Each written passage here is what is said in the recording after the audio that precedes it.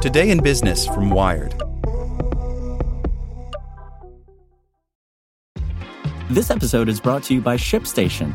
You know, some things take a lot of work, like sending little robots to far-off distant planets. And just as that's challenging, so too is running a successful e-commerce business, especially when there's so much to do.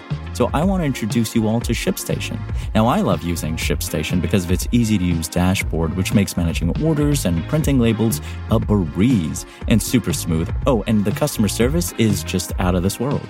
It's exactly what you need to help grow your business. Sign up for your free 60-day trial at shipstation.com/technews. That's shipstation.com/technews.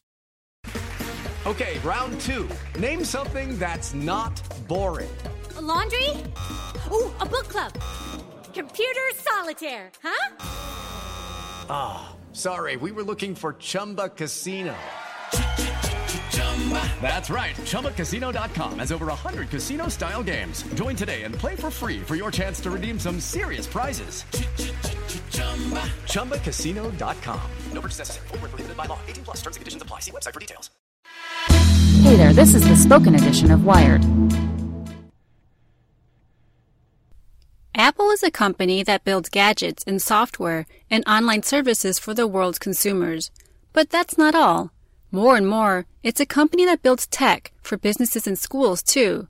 The new Apple has its eye on the enterprise.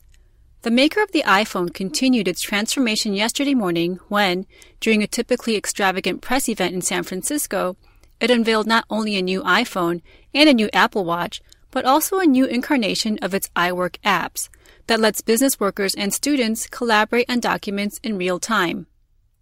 Plus, Tim Cook and Company announced that by this fall, they would provide technology for over 114 schools through its Connect ED program, donating all kinds of devices, Apple TVs, Macs, and iPads for use by 50,000 students across the U.S.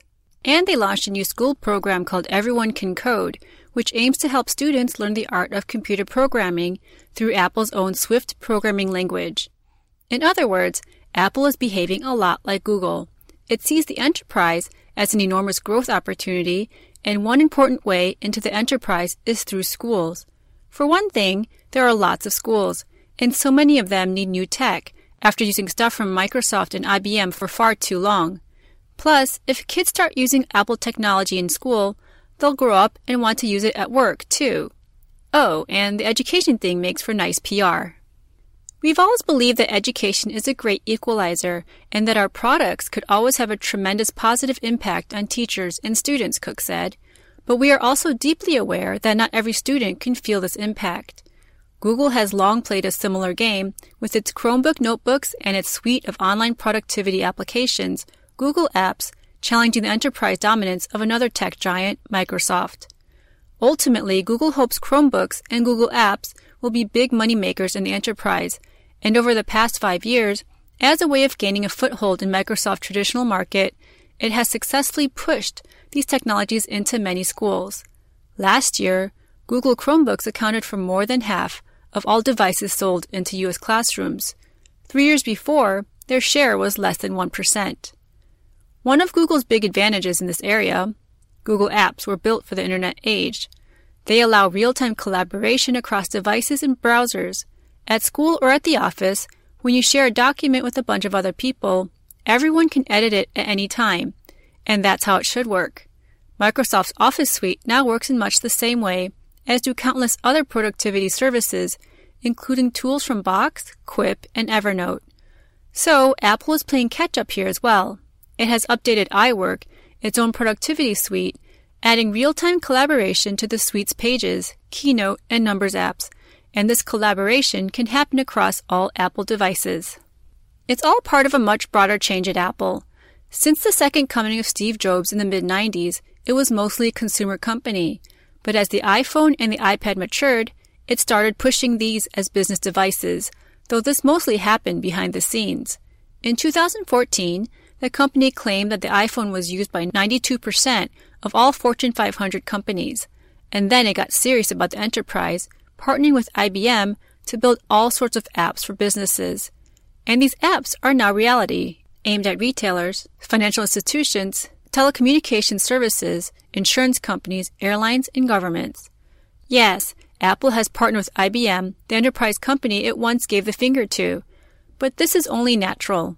Apple needs new avenues of growth as it faces slowing demand for smartphones globally, not to mention a cooling demand for the iPhone from China. And the enterprise can provide that growth.